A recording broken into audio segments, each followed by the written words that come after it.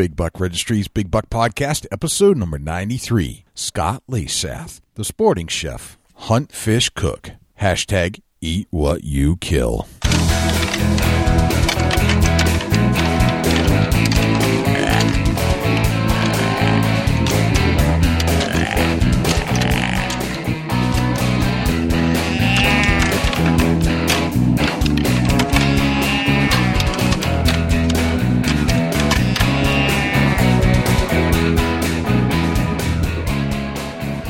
Big Buck Registry is a virtual museum of hunting stories. We preserve a piece of Americana by interviewing and recording hunters about their hunts and experiences from across the country. And who knows, maybe we'll learn a thing or two along the way that'll help us take our hunt to the next level. This is Greg Evers, and I shot the Big Will Buck. And you're about to listen to one of the best outdoor podcasts on the internet, the Big Buck Registry's Deer Hunting Podcast. Hey, this is Chris Jacobson, field staffer with the hunting grounds. I shot the Viking buck. Our passion is getting youth and new hunters involved in the outdoors and sharing Christ's love through land management.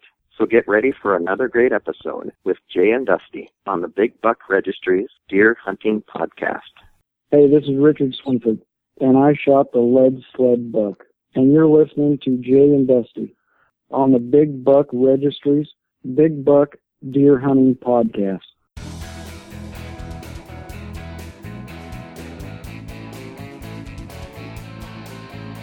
Hey, this is Jay Scott, your host of the Big Buck Registry's Big Buck Deer Hunting Podcast. Thanks for joining us again. And somebody else is joining us over there in Ohio, Dusty Phillips. What's happening, Dusty? Man, I tell you, been burning the candle at both ends. But, you know, Jay, that's all right. That's the way dogs got to eat, and we got to be warm this winter. So I've been hauling some firewood. And How much firewood are we talking about? I'm guessing about 15 cord. You must be whooped. Yeah, I'm definitely whooped, but, you know, I got some, I got a package in the mail.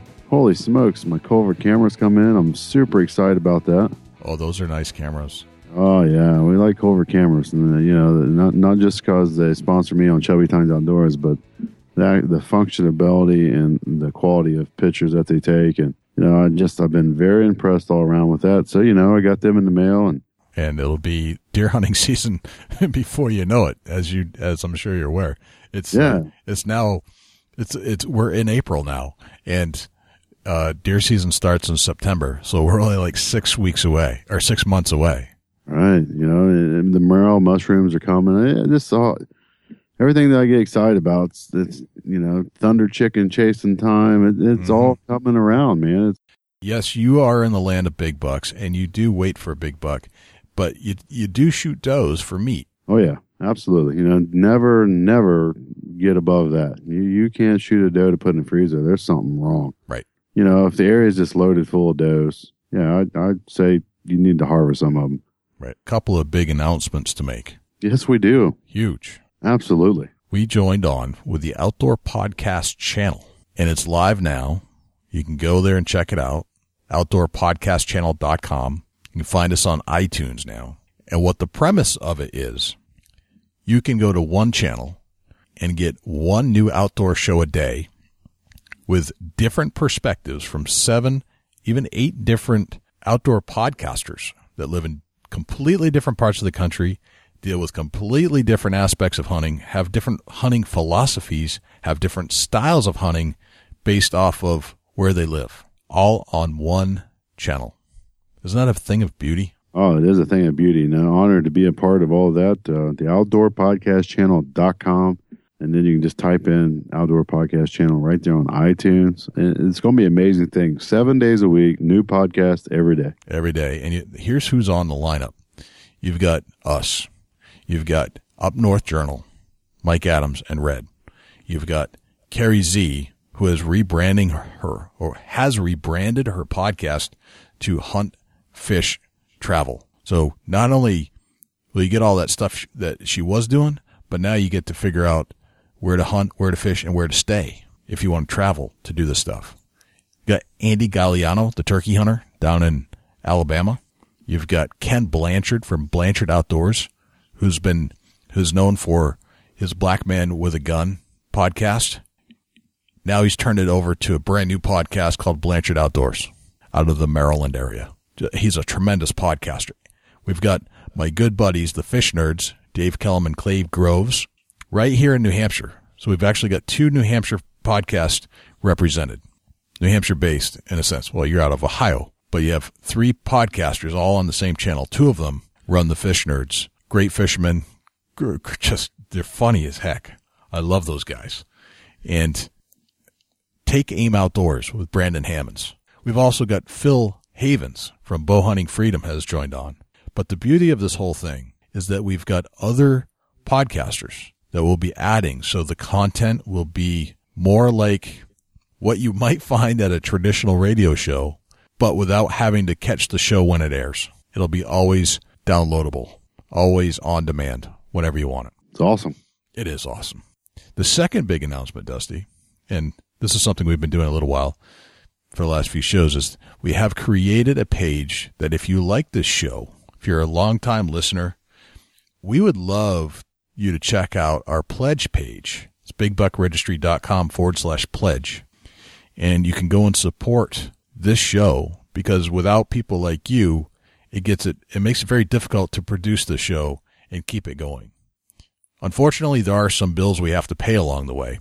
And with the help of supporters like you, we get to do this week in, week out, and go find great content like the person we have today.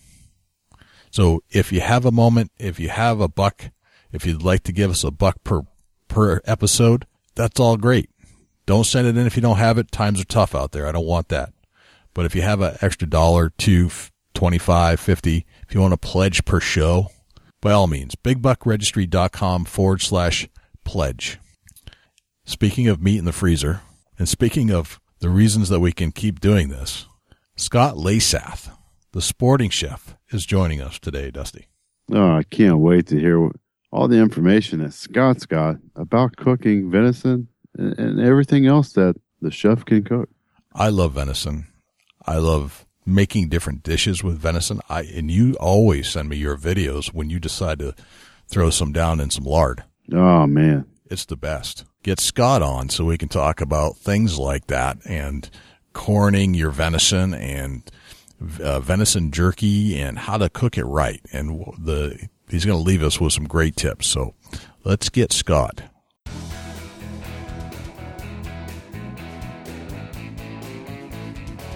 Scott Leysath, welcome to the Big Buck Registry's Big Buck Deer Hunting Podcast. How are you, Chef?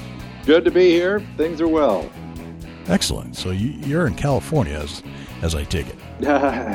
The other California. I always have to make that very clear. I'm in Northern California, where we shoot ducks and quail and pheasants and things, not the one you see on TV. So you're in the cool part of California. That's the part I think is cool anyway. You know, I'm about an hour and a half from either Lake Tahoe, Napa Valley. This is a very agricultural rice growing area, and we're in the middle of the Pacific Flyway. So it's there's a lot to shoot at and catch here. We've got tons of salmon and steelhead and striper. What we need right now is water. We're in the 4th year of a drought. Oh, wow. No kidding. So the Colorado's drying up, but you're not even on that part of town. You're way Sacramento north of River. Sacramento River runs through the middle of where I live. I live in Folsom, California, and we rely on the Sierra Nevada snowpack, of which right now it is 8% of normal. Wow. Yeah. 8% of normal. 8% of normal is a problem. They said if we have 150% average rainfall from here on out, we might catch up, but that's not likely to happen. And, people here are cutting back. We have certain days we can water, and the farmers are taking a beating on their water rights. And so there's not a whole lot we can do to make it rain, but we need it in a big way. Oh, fascinating. We've got 100+ day duck season. We can shoot 25 geese a day.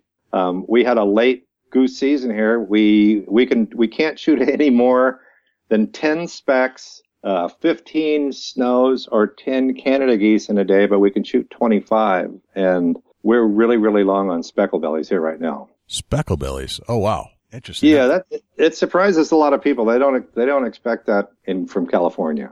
No, not at all. I've just learned more about the speckle belly recently. We had a guest on the show that could do a speckle belly mouth call with just his mouth. He was a fascinating individual. So, yeah, I don't know how you could pull that off, but I do know that of the geese, it's my definite preferred goose to eat. Oh, interesting.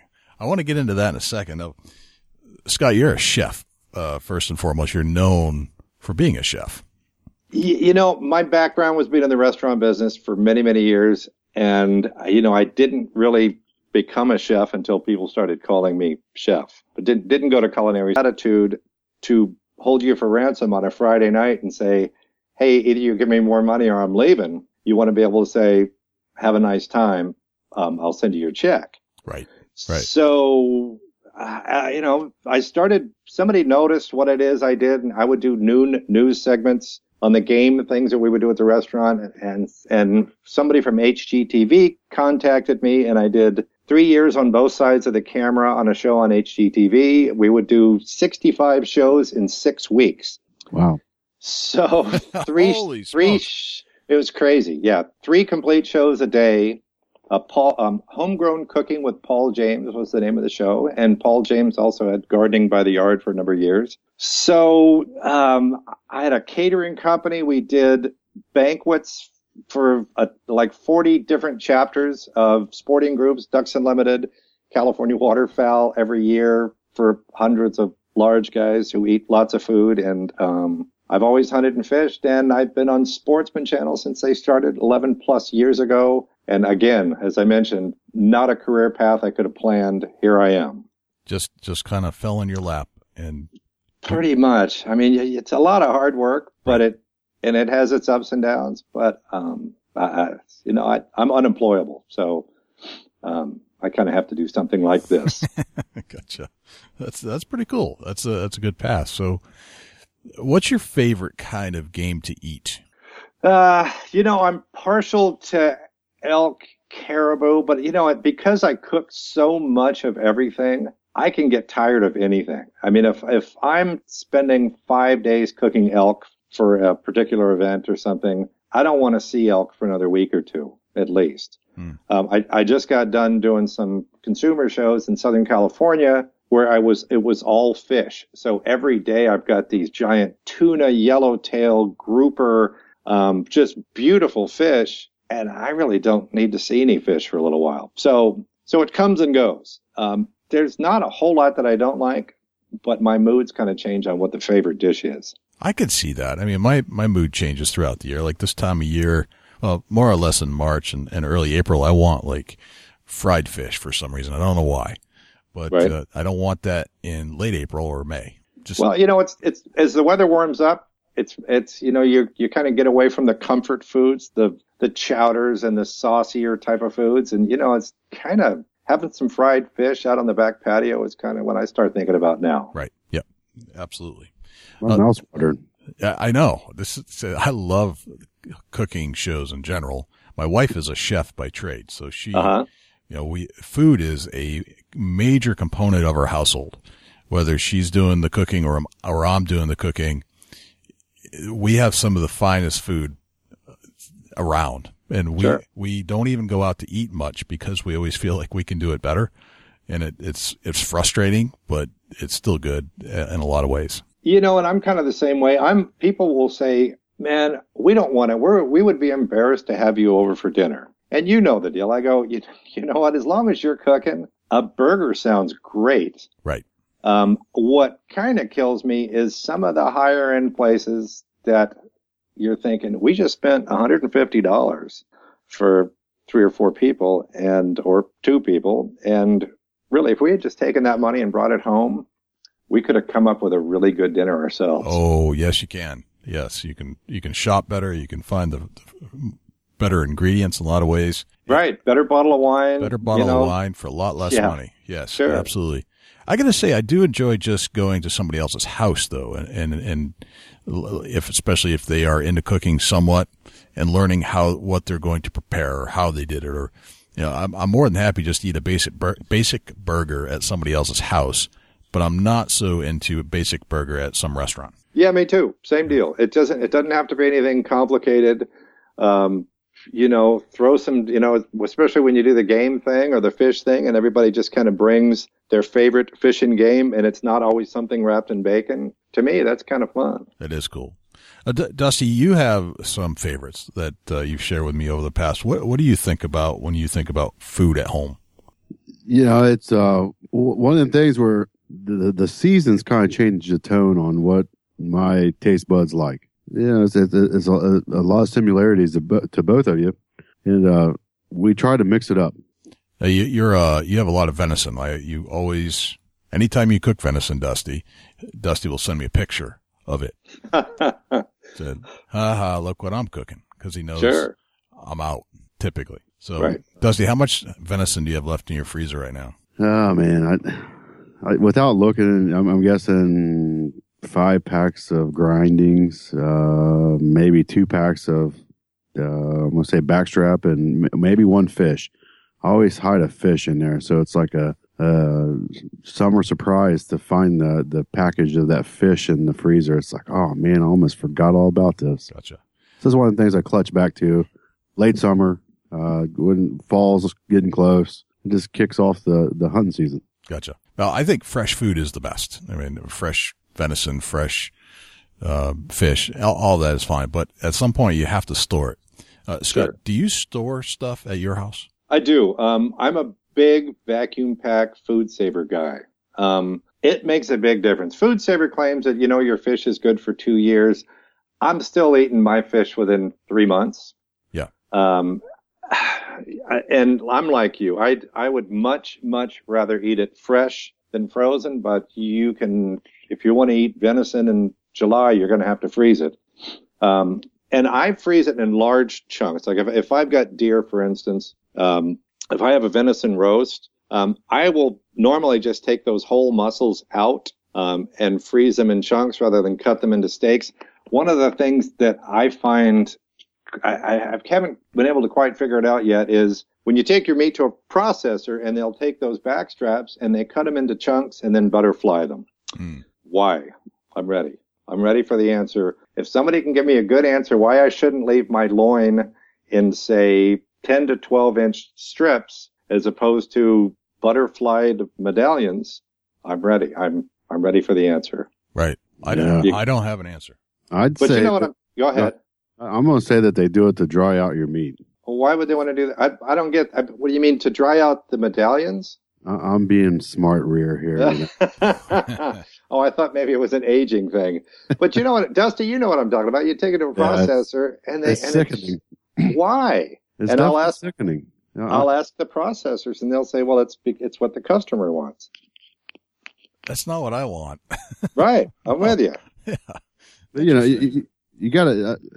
Let me get into something here that I'm going to cover this just real quick. They're taking it to a processor, maybe because they don't know what they're doing. Not saying everybody, right? Or but they ask the processor, "You want them cut, butterflied, or whole?"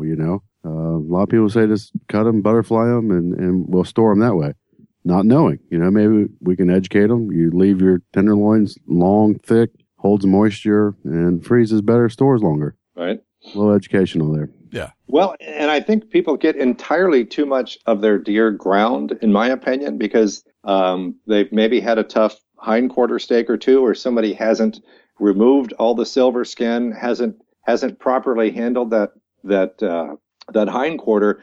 I'll take even an older animal hindquarter and just trim around, get rid of anything that's not muscle, cut it into 1 inch, 2 inch steaks, and I'll use a tenderizer like a Jacquard. Have you seen those? Jaccard. It's a spring-loaded thing, and actually I found somebody just sent me what I think might be a better mousetrap, and it's called a Victor tenderizer of some sort. Victor meat tenderizer. And what it has is these steel blades that cut through the connective tissue of it, but it doesn't turn it into cube steak, doesn't change the composition of it at all. You put a little olive oil, maybe some red wine, garlic, fresh herbs on there, and just let it sit there for a couple hours.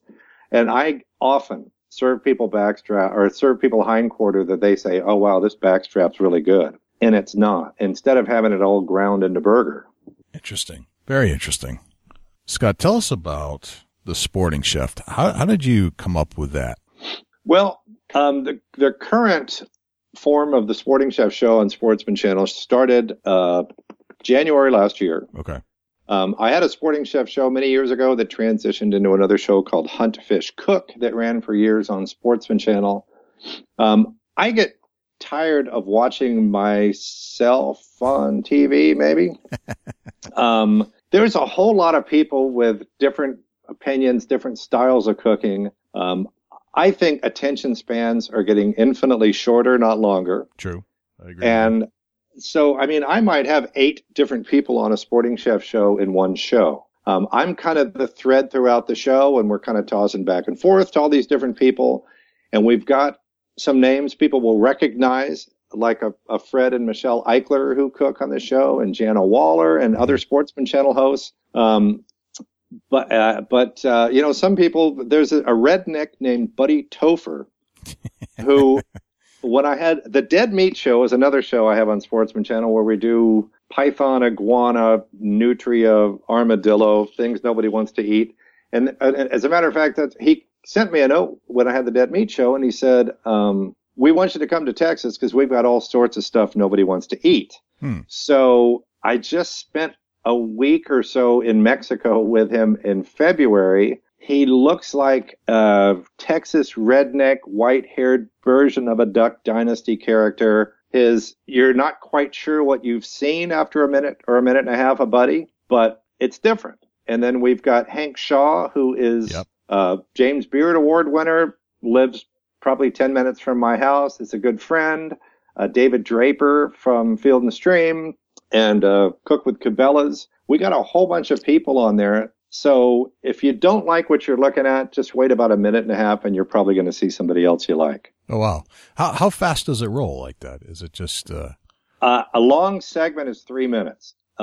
We've got a lot of 1.5, 2-minute segments. We shoot 26 new shows a year when we're running all 52 weeks. And so it's Camp Chef is our title sponsor, and if it wasn't for Camp Chef, we wouldn't have a show. I've been a Camp Chef fan for 20 some odd years, and I give them a hard time because I tell them it took me 17 years before I could get them as a sponsor on the show.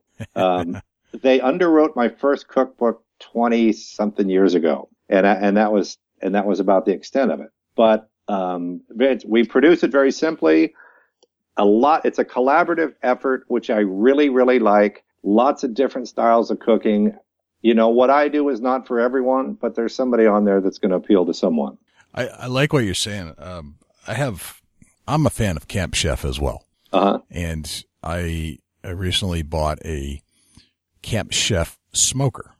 Way to go. Did you get the 18, the 24, or the smoke, or the pellet smoker? I got the big gas-powered one. Right.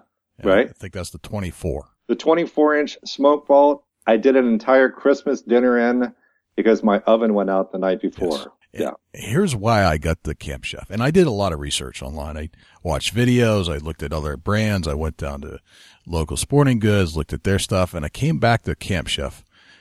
Ultimately because I liked the size of it. They had the best videos that I could find. I like the idea of propane, and I was kind of tossing it up between a traditional smoker, an electric smoker, a pellet smoker, and the gas. The reason I wanted the gas because I didn't want to have to plug into an electric outlet. Somehow that's wrong to me. I don't like the idea of having to rely on electricity. I also didn't want all the work that I think goes into the old school traditional smoker. I wanted something that was a little more efficient. And I wanted to be able to take my smoker around fairly easily by loading it in the back of my pickup truck. And if I wanted to go out on the ice and do some ice fishing and smoke something for the day, I could do that. Yep. And that whole package seemed to be just right.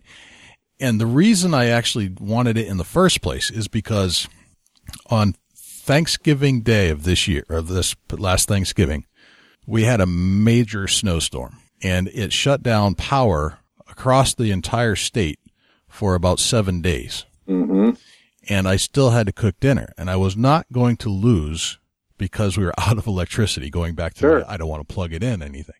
So my wife and I, my wife being the chef, we started spatchcocking turkeys and fit it all onto my gas grill and threw some wood chips on it. And I swear to God, it was the best Thanksgiving meal we have ever had. I can put 6 15-pound turkeys into the 24-inch Camp Chef deal, and I've had most smokers. People send me smokers, right? Because it's kind of what I do. So the electronics on most of them at some point are going to go south on you. The heating elements are going to go south on you. And the fact, like you said, that you need power to make it happen. The simplicity of just a propane unit and you can actually get it up to 400 and something degrees. I mean, I've done roasted vegetables.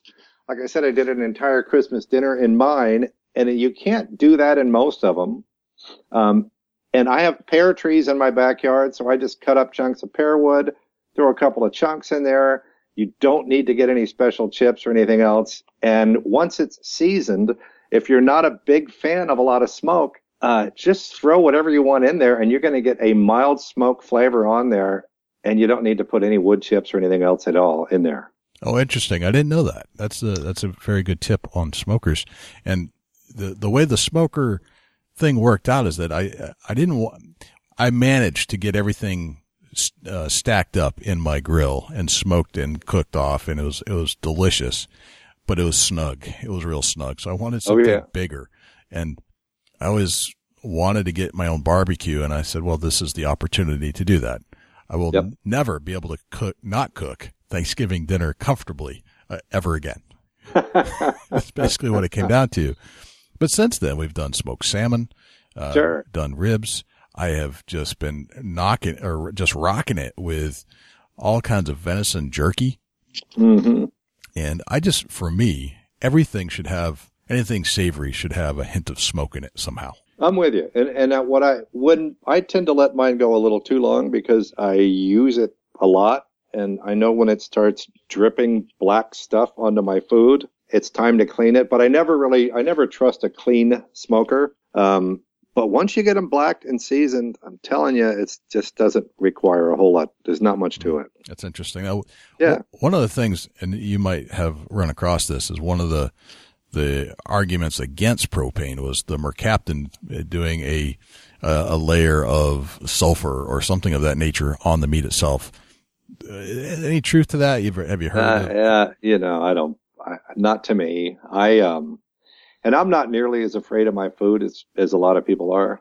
That hasn't bothered me. I've taken a glance at the information, and I'm not, I don't know. There's other things I worry about. That's not one of them. Yeah.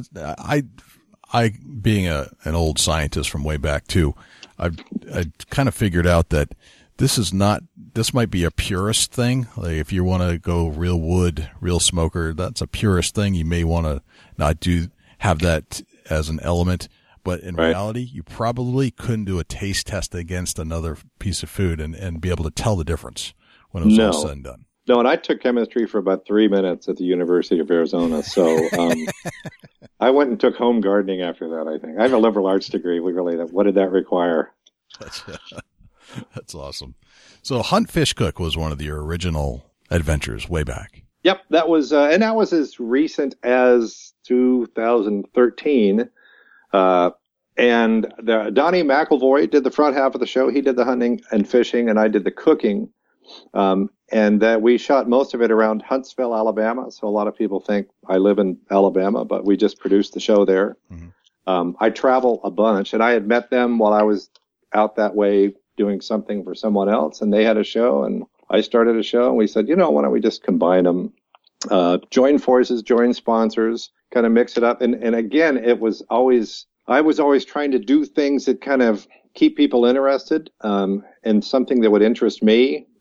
Even on the show that I have now, we still have people like Melissa Bachman doing shooting tips, and we have just enough kills and fish jumping out of the water to keep people along with us during the ride that may not be into cooking quite so much, but not enough to distract from those who are watching the show for cooking. Gotcha. I'm glad to hear that you've done some stuff with Jana Waller. She's a friend of ours from the show. She was on episode 56 of our podcast here a long time ago. But we've become pretty good friends over just, communication by phone and different, just talking about the business of hunting, basically. Right. And Right. she's been a great asset. So I'm glad you got to work with her. And Hank Shaw seems like a fascinating guy too. Yeah, Hank's history. Hank was a political writer for many, many years. And so that's that was his job for a long time.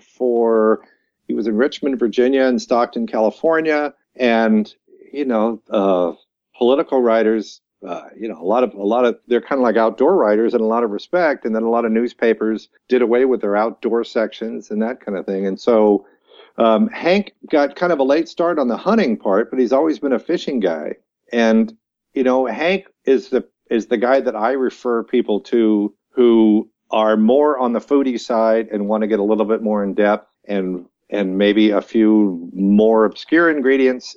My style has always been fewer ingredients, a little more. I like to simplify it because I really want people to make their fish and game taste better. And then if they get to that point, because so many times I have people say, man, I love to shoot ducks, but I hate to eat them. So I'll say, who says that, by the way?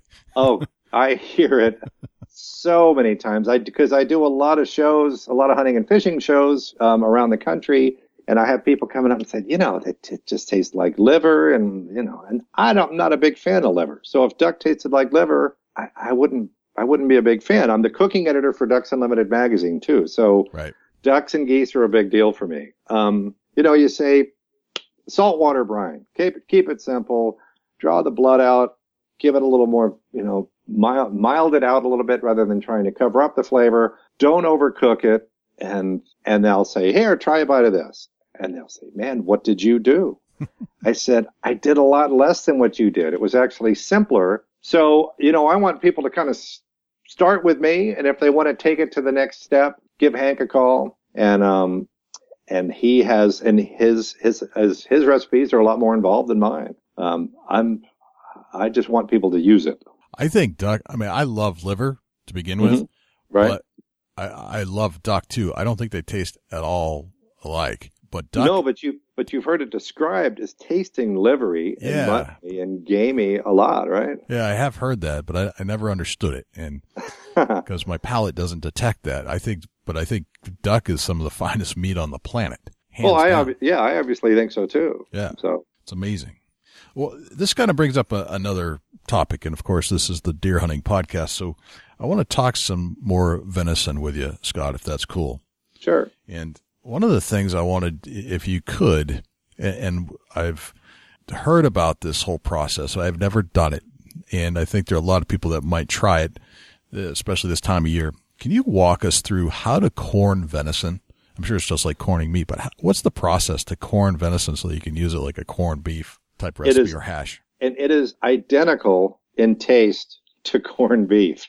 It's ridiculous. I use the exact same corning process that I use for venison. I use it for snow geese, big Canada goose breasts, and I'll say, here, try this, or I'll make some, corned venison hash, and you really can't tell the difference. And in the process, I don't have it in front of me because I'm afraid if I do that, I'm going to lose you on the computer as far as exact quantities. But it's salt, sugar, and sodium nitrite. Okay. Pink salt, Morton's. If you get Morton's Tender Quick, yep, that works. I'm not going to tell you the exact quantities because you can go online and Google it, and it's all going to be really, really close. The process of corning is you're basically pickling meat. There's no corn involved. For people that don't know this, the corning comes from the salt that it was packed in before were large grains of salt that were called corns. So they would say we were corning the meat.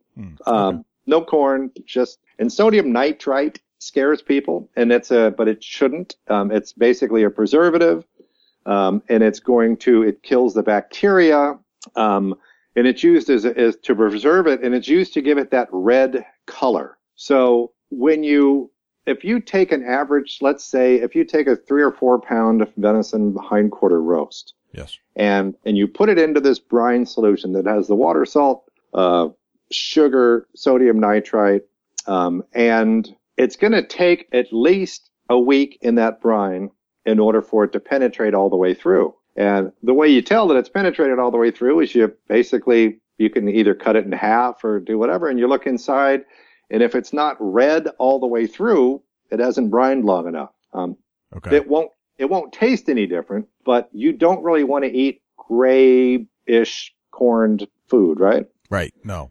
It's the eye appeal. So that's what the sodium nitrite comes in. So you let it soak for a week or so until it's reddish all the way through. You throw it into a pot of boiling water with pickling spices and garlic and whatever else you want to put in there, just like you would a corned beef brisket.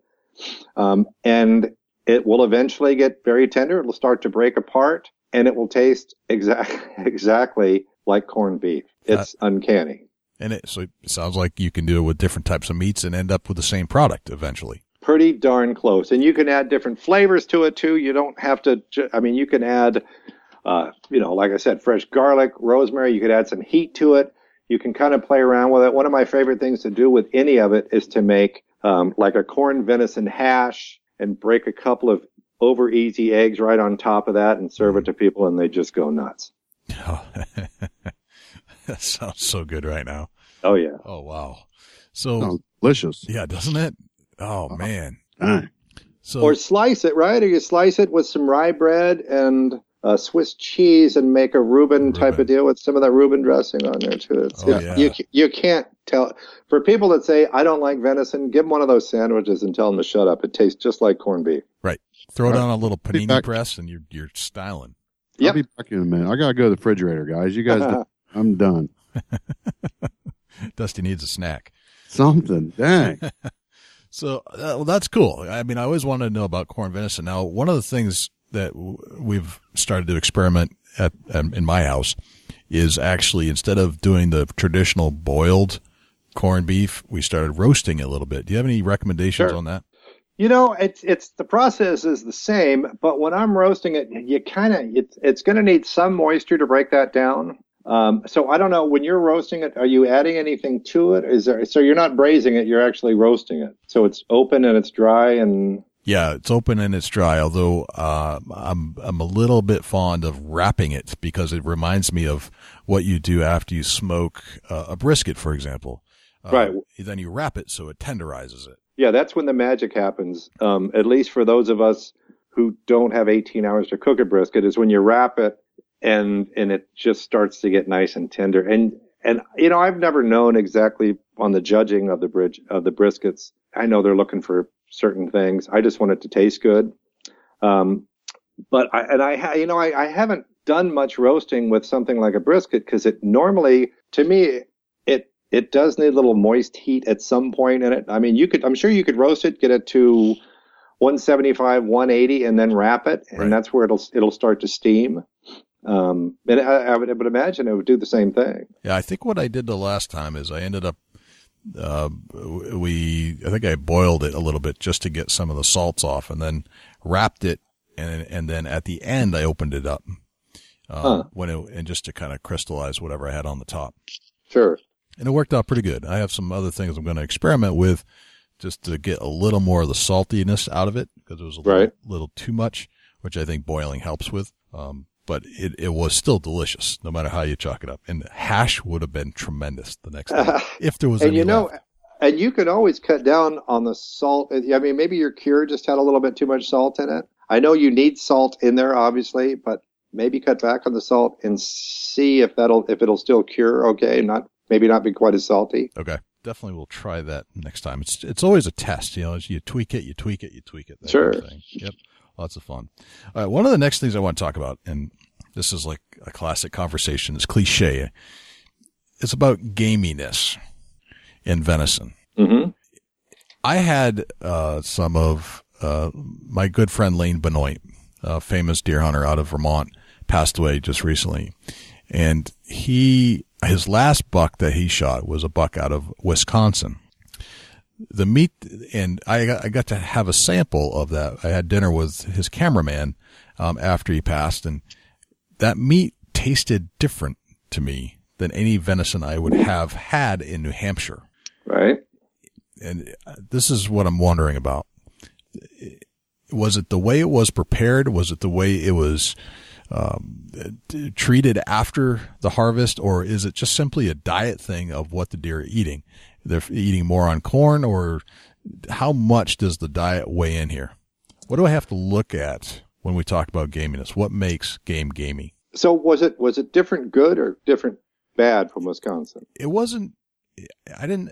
Or just different? Just different. Like it was less. I want to say tangy. I would say there's like a little tang to venison. A lot of times it tasted almost like beef, as opposed to any of the what I would say most people identify as even a hint of gaminess, where you can say, if you understand what it is, you can say this is venison, this is beef. It tasted more like beef than venison. Well, my guess is it probably wasn't. It's obviously diet makes a big difference. Age makes a difference. Sex makes a difference. To me, nothing tastes better than a young doe. Personal preference. But I've also had large male animals that tasted great. I've had large male animals. I've had same sex, same age deer shot out of relatively the same area at the same time, and one tasted different than the other. Wow. It's not a feedlot, so it's not the controlled environment that we get. I mean, you can go to the grocery store and get a steak and go, that was a good ribeye, and go back the next week and go, and that's under completely controlled conditions. Right. I mean, comparatively speaking. That's a good point. So it's always been my experience that, like the cliche goes, that you are what you eat. And if that's the case, bacon should taste bad, right? That's a good point. But bacon tastes pretty darn good, and we know that pigs aren't all that discriminating. Right. Corn seems to make a big difference to me. Corn compared to some of the other things, the other browse that, depending on, I don't know what your deer are eating where you are, but I'm guessing it during the winter. They're eating acorns, or in the fall they're eating a lot of acorns. Still grazing on some grass, but then they get in the hemlocks, and you can, if you shoot a deer, or even if you pick up a roadkill, for example, which I'm a big fan of, they smell like hemlock. So obviously that's going to affect the finished product. But all is not lost. You just have to treat it differently. When somebody, wherever I am, gives me a hunk of meat, first thing I do is I'll cut a little piece off, put a little salt and pepper on it, throw it in a hot skillet, cook it rare to medium rare, and go, how does this behave? So if it's tough and chewy, I'm going to need to tenderize it. Now, there's not a whole lot of fat in a deer anyway. It's like 3 grams of fat and 3.5 ounces. So 10 times leaner than beef. It's not going to be very forgiving. So, if it's tough, you got a choice of either you can stew it, cook it slowly, low temp until it breaks apart. That's why we have crock pots, and that's why, unfortunately, people use them a little too often because they're very forgiving. You can cook anything long enough in liquid, and it will eventually fall off the bone and taste just like cream of mushroom soup. But you can also slice it across the grain very thinly, and do a stir fry with it, and the results are great with that too.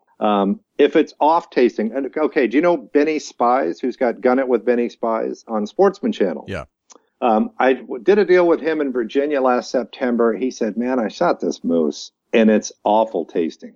I don't know what it is. I can't eat it. The dogs don't want it. He said, I don't know what to do with it. I said, send me some moose.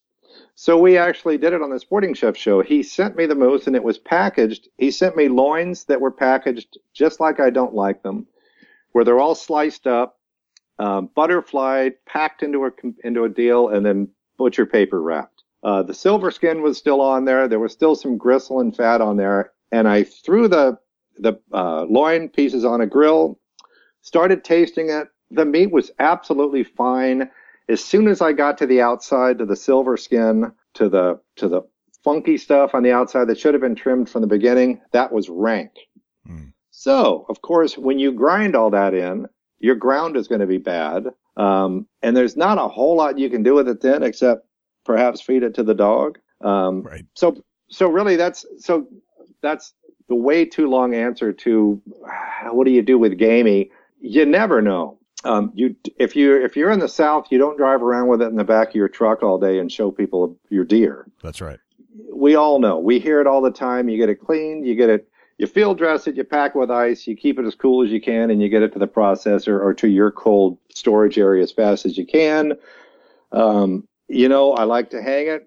I like, depending on the age of the animal, I like to hang it for a week or so. I think the dry aging, there's a buddy of mine, John McGannon, who has a company, Wild Eats. Mm-hmm. Nobody knows more about dry aging than John McGannon.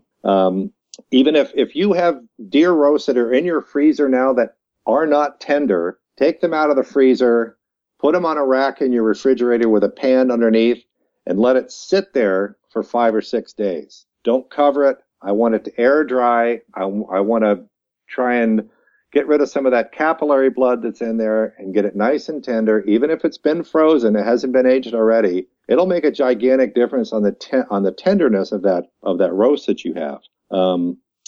So it's not too late to dry age, even if it's been processed and frozen. Don't overcook it. You get gaminess. People try and cook gamey flavors out of meat, out of venison, and what they do is make it more gamey by cooking it too long. I'll say, how do you order your steaks when you go to a restaurant? And they'll say, well, I'm medium. And I'll say, describe the color of medium. And they'll say, well, it's just still has a little pink. I'm going, you're kind of getting into the medium well range. Right. And my venison, and people listening some will blanch at this, but my venison is still a little purple in the center when it's done. Oh, wow. It ain't pink.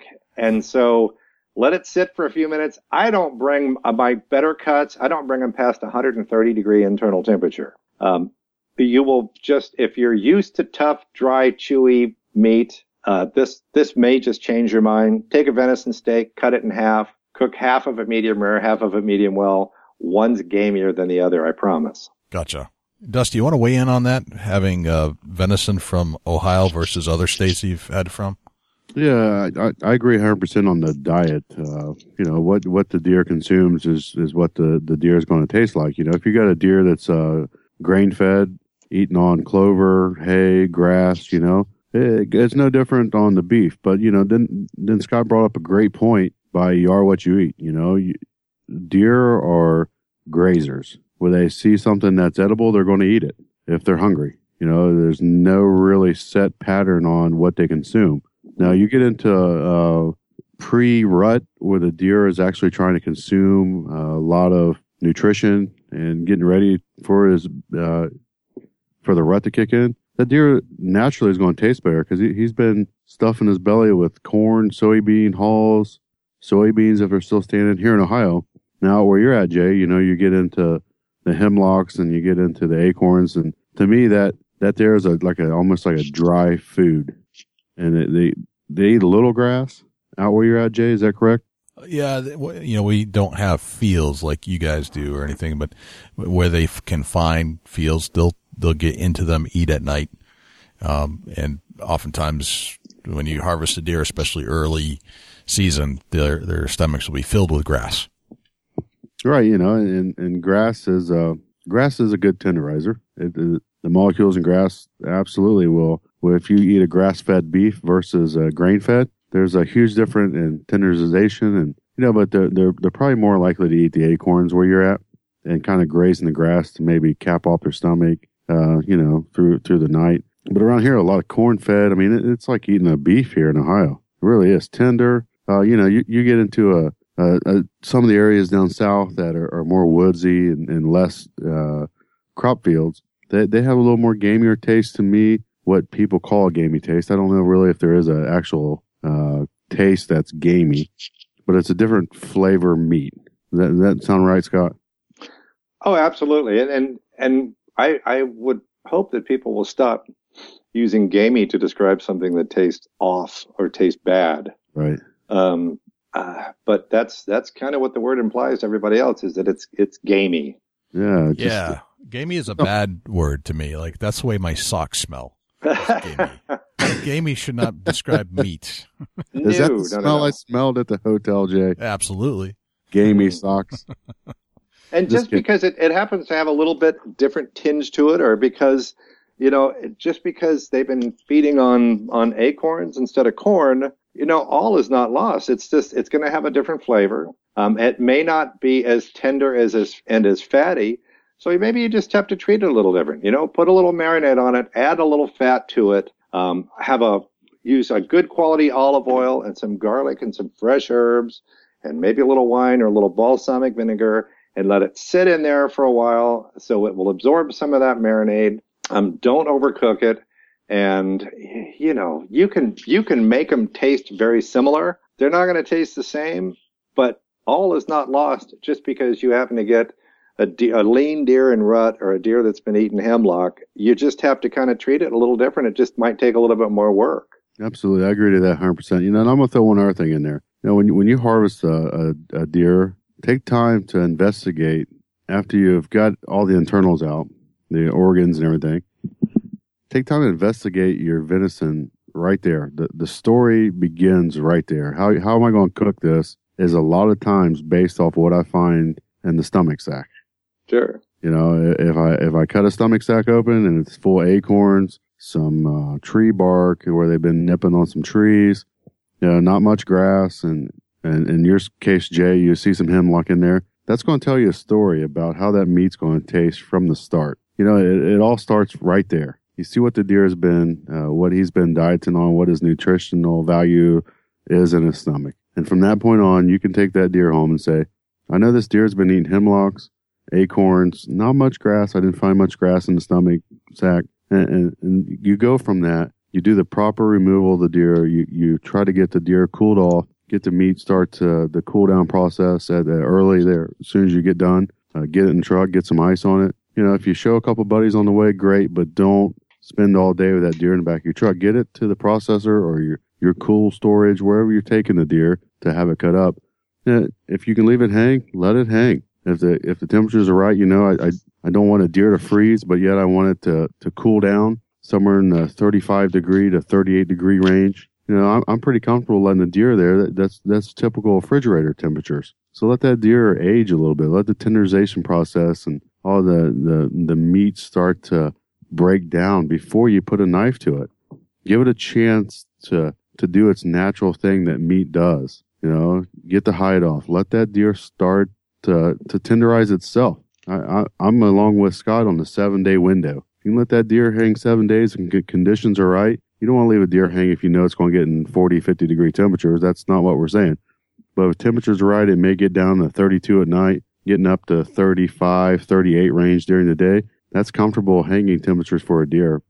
Absolutely going to be the best thing for that meat to let it hang, tenderize itself, then cut it up, properly store it, and know the story from that deer, and get into some chef preparations that Scott's offering. He just told us how to marinate your meat so that you pull some of that different taste that from a different deer in a different area. All deer are different. None of them are the same.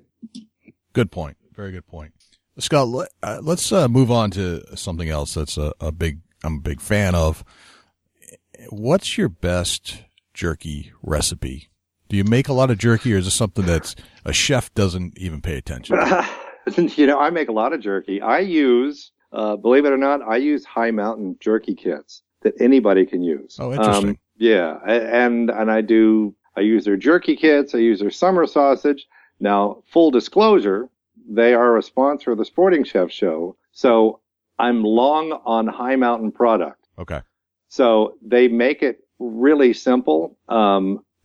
Since we don't, again, we're going to involve some cure and we're going to involve some sodium nitrite. If you just take your venison, even depending on how you like, some people like it really, really tender, in which case get the little caulk gun extruder and do the soft extruded tender, that very tender jerky. I like mine a little on the chewier side. Me too. I prefer to chew on it for a while. I do too. That's kind of by the way, and if it's too easy to eat, I'm going to eat too much of it anyway. Yeah.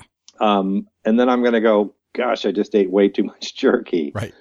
So, I will always use normally hindquarter muscles for that, and I'll trim every bit of silver skin, fat, gristle, whatever. I'll cut it across the grain, about 1/8 of an inch thick.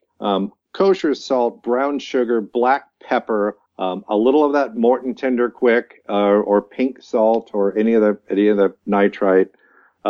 I like to use a lot of different flavors. If I'm gonna put sweet in it, I like it to have a little bit of a hot edge to it. I like hot and sweet.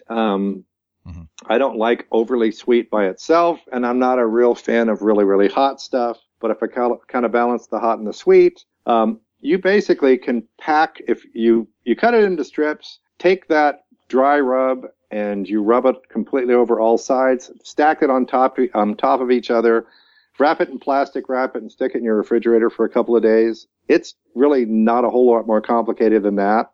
Okay. Put it into your smoker, oven, whatever, 150, 160 degrees, on a rack, and it'll be done in 3 or 4 hours, 5 hours, depending on your smoker.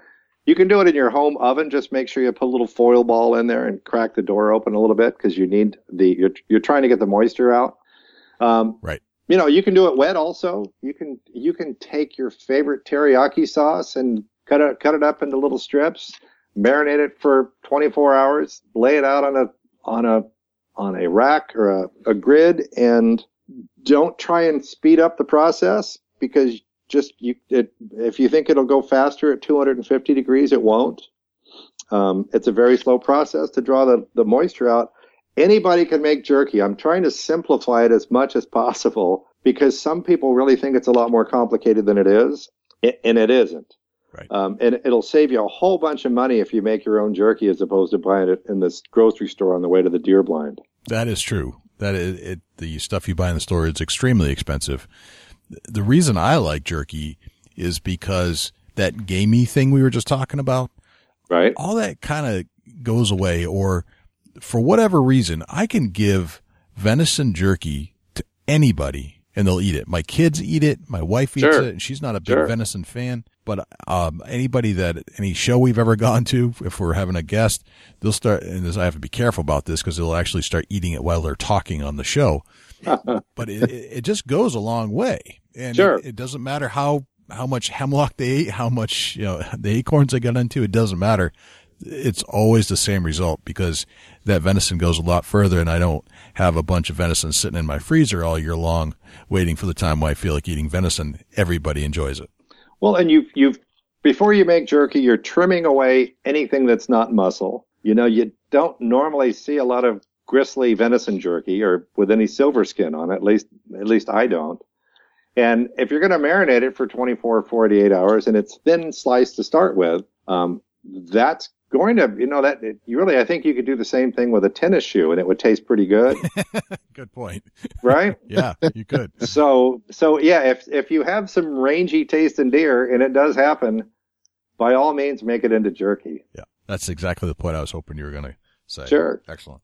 Let's talk just a little bit before we let you go, Scott, about the business side of being a TV host and a chef that actually is on TV. How does that all work? We were talking a little bit pre-show about a PR person kind of helping you get to another phase in your career where you're actually making some money doing this stuff. Tell us about the whole aspect of TV in general, being on TV and being a chef on TV, a celebrity chef, I guess, in this case. I've been doing it for a long time. I started in the late 90s on the HGTV thing, and so once you're comfortable in front of the camera, that's the really easy part. I mean, if you were I always think if you were a Food Network star, that would have to be one of the easiest, most lucrative jobs ever.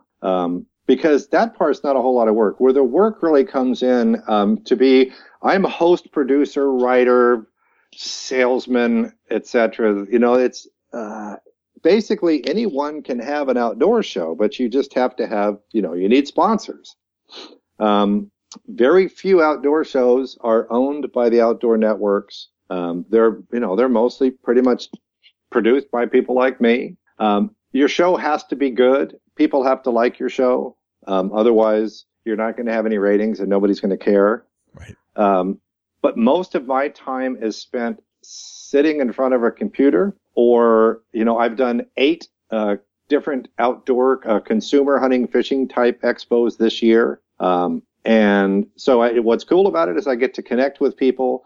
I get to meet people, and there's nothing I like better, absolutely, than to somebody to just kind of stop in their tracks and go, wow, you're here.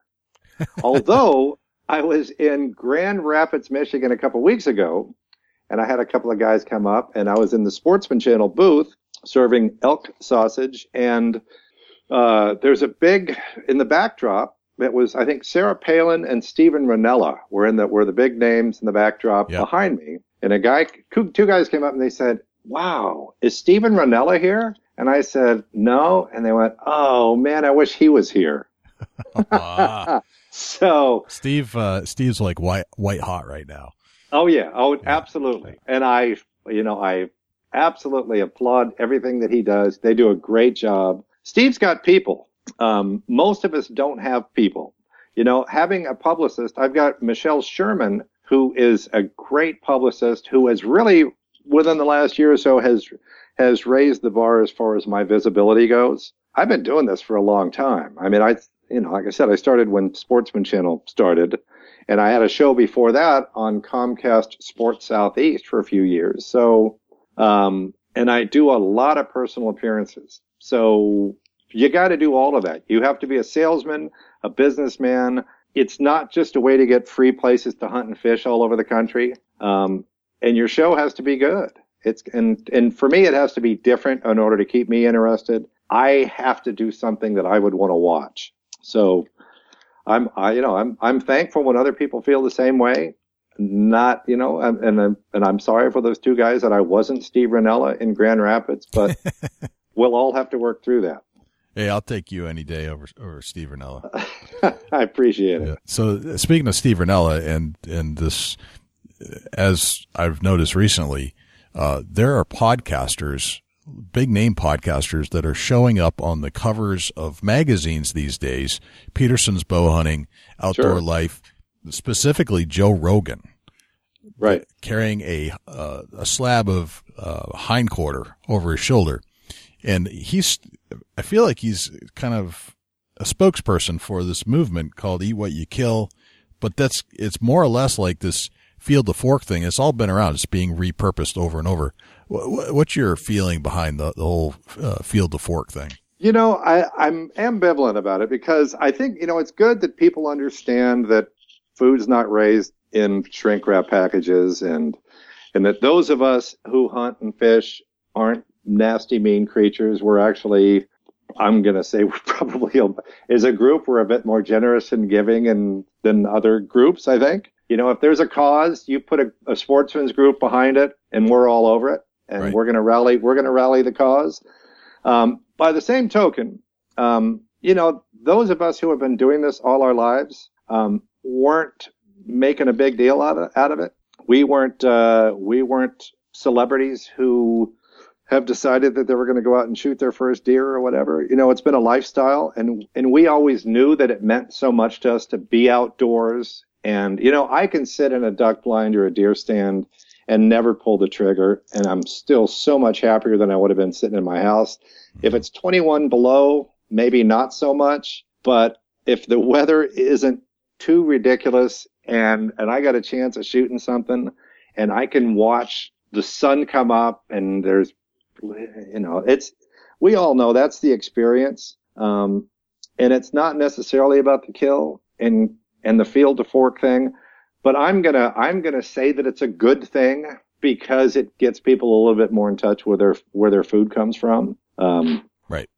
I'm not a newbie and I'm not a foodie. I've always just kind of done this. I really enjoy cooking fish and game, and I would rather hunt and fish than cook, but I like doing all three. So I don't know if that answers your question, but I guess that's all I got. It does. Yeah. No, it definitely does. It seems like, it just, now and then it catches wind and gets hot a little bit, but people have been doing this pretty much their whole life. It's just becoming a popular thing to do, I guess, more and so, and hitting the mainstream in a lot of ways and being represented in ways that a lot of eyes are on it. So, but. Well, and a few years ago, I was doing a outdoor hunting fishing show in the San Francisco Bay Area, and I was up at 5:00 in the morning to promote the show for them. and I was cooking venison and blah, blah, blah, blah, blah. And the cameras show up with KGO TV from San Francisco.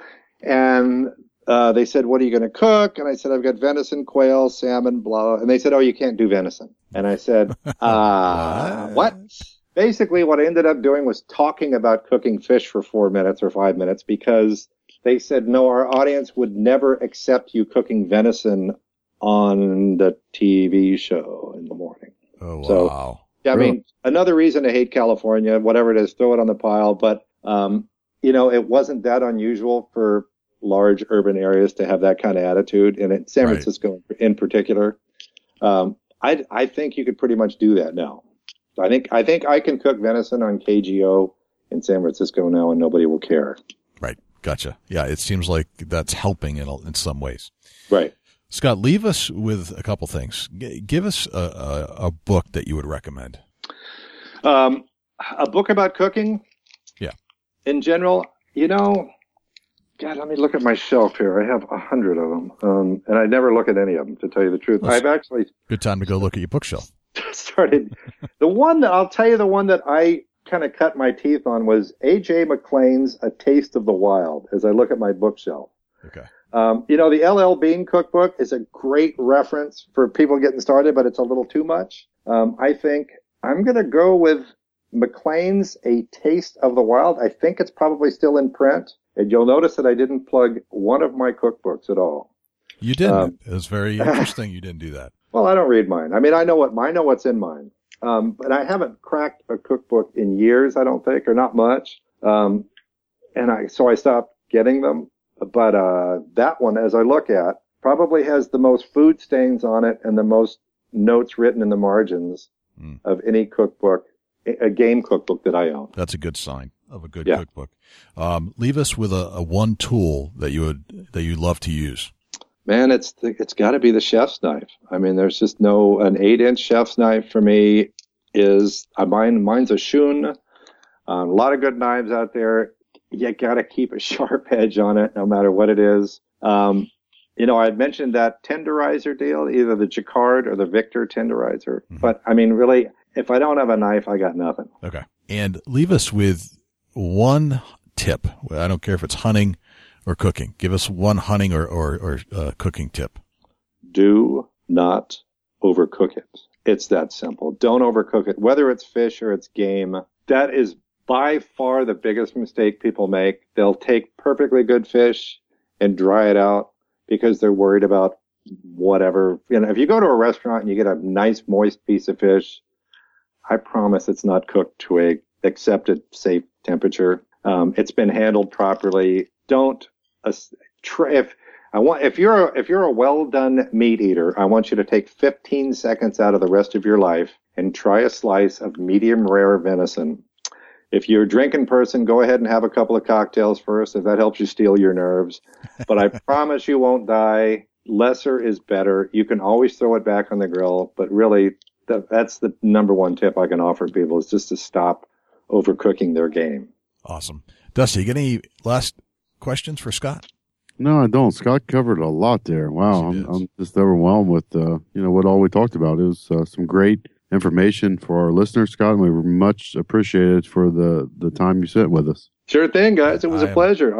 And I think I'm finally home, so I'm going to go drink some California wine somewhere. Oh, beautiful. I am thrilled with the content we covered here, Scott. But this has been fantastic. I'm just pumped that we could throw down a bunch of great content about cooking. Great. Wild game. It's awesome. How can we find you, Scott? Offline or online? Check me out on sportingchef.com and at thesportsmanchannel.com. If you don't get The Sporting Chef on Sportsman Channel in your house, you can see it on Carbon TV online. That's Carbon TV online. Watch The Sporting Chef. Beautiful.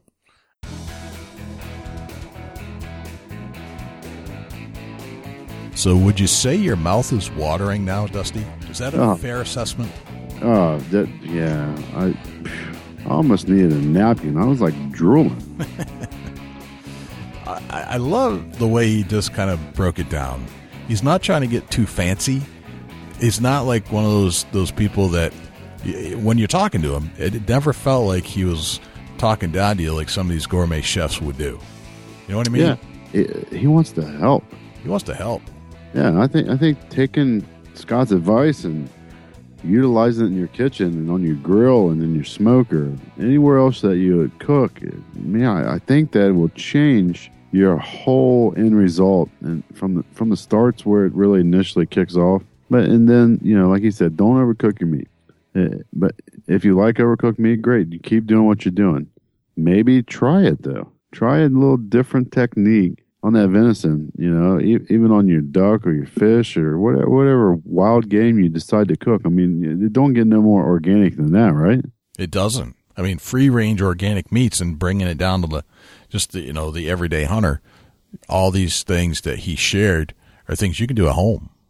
Yeah, and organic meat is pretty much, in my eyes, priceless. Exactly. Well, what you got a Chubby Tines tip of the week? Yeah, I do. Actually, I do. Now's the time to get out in the woods and see what kind of trees you got.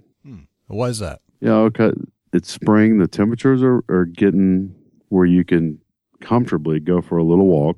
Yep. The bugs are not too bad right now. Right. The weeds are not up in your bottoms or out in the woods. It's just comfortable to walk in the woods now. I like to go check out the bark of the tree.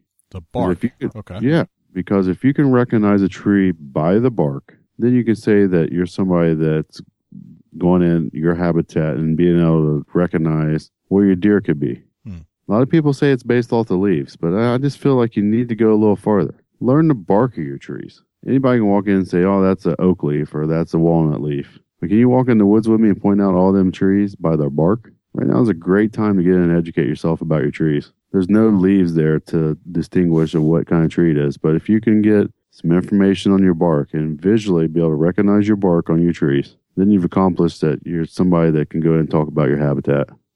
That's a good tip. Good test, too. Yeah, absolutely. Well, I think that's time to wrap up the show, man. How can we find you online? You can check me out at facebook.com/Chubby Tines Outdoors. I'm also at the outdoorpodcastchannel.com now. And you can also send me an email at dusty@bigbuckregistry.com. Jay, yes, sir. How can people reach out to you at the Big Buck Registry? If you are an iTunes listener, we would love to have you write a review for our show. One of the things we don't get a lot of are reviews, but if you are listening to this show on your iDevice, please push that button. It says leave a review.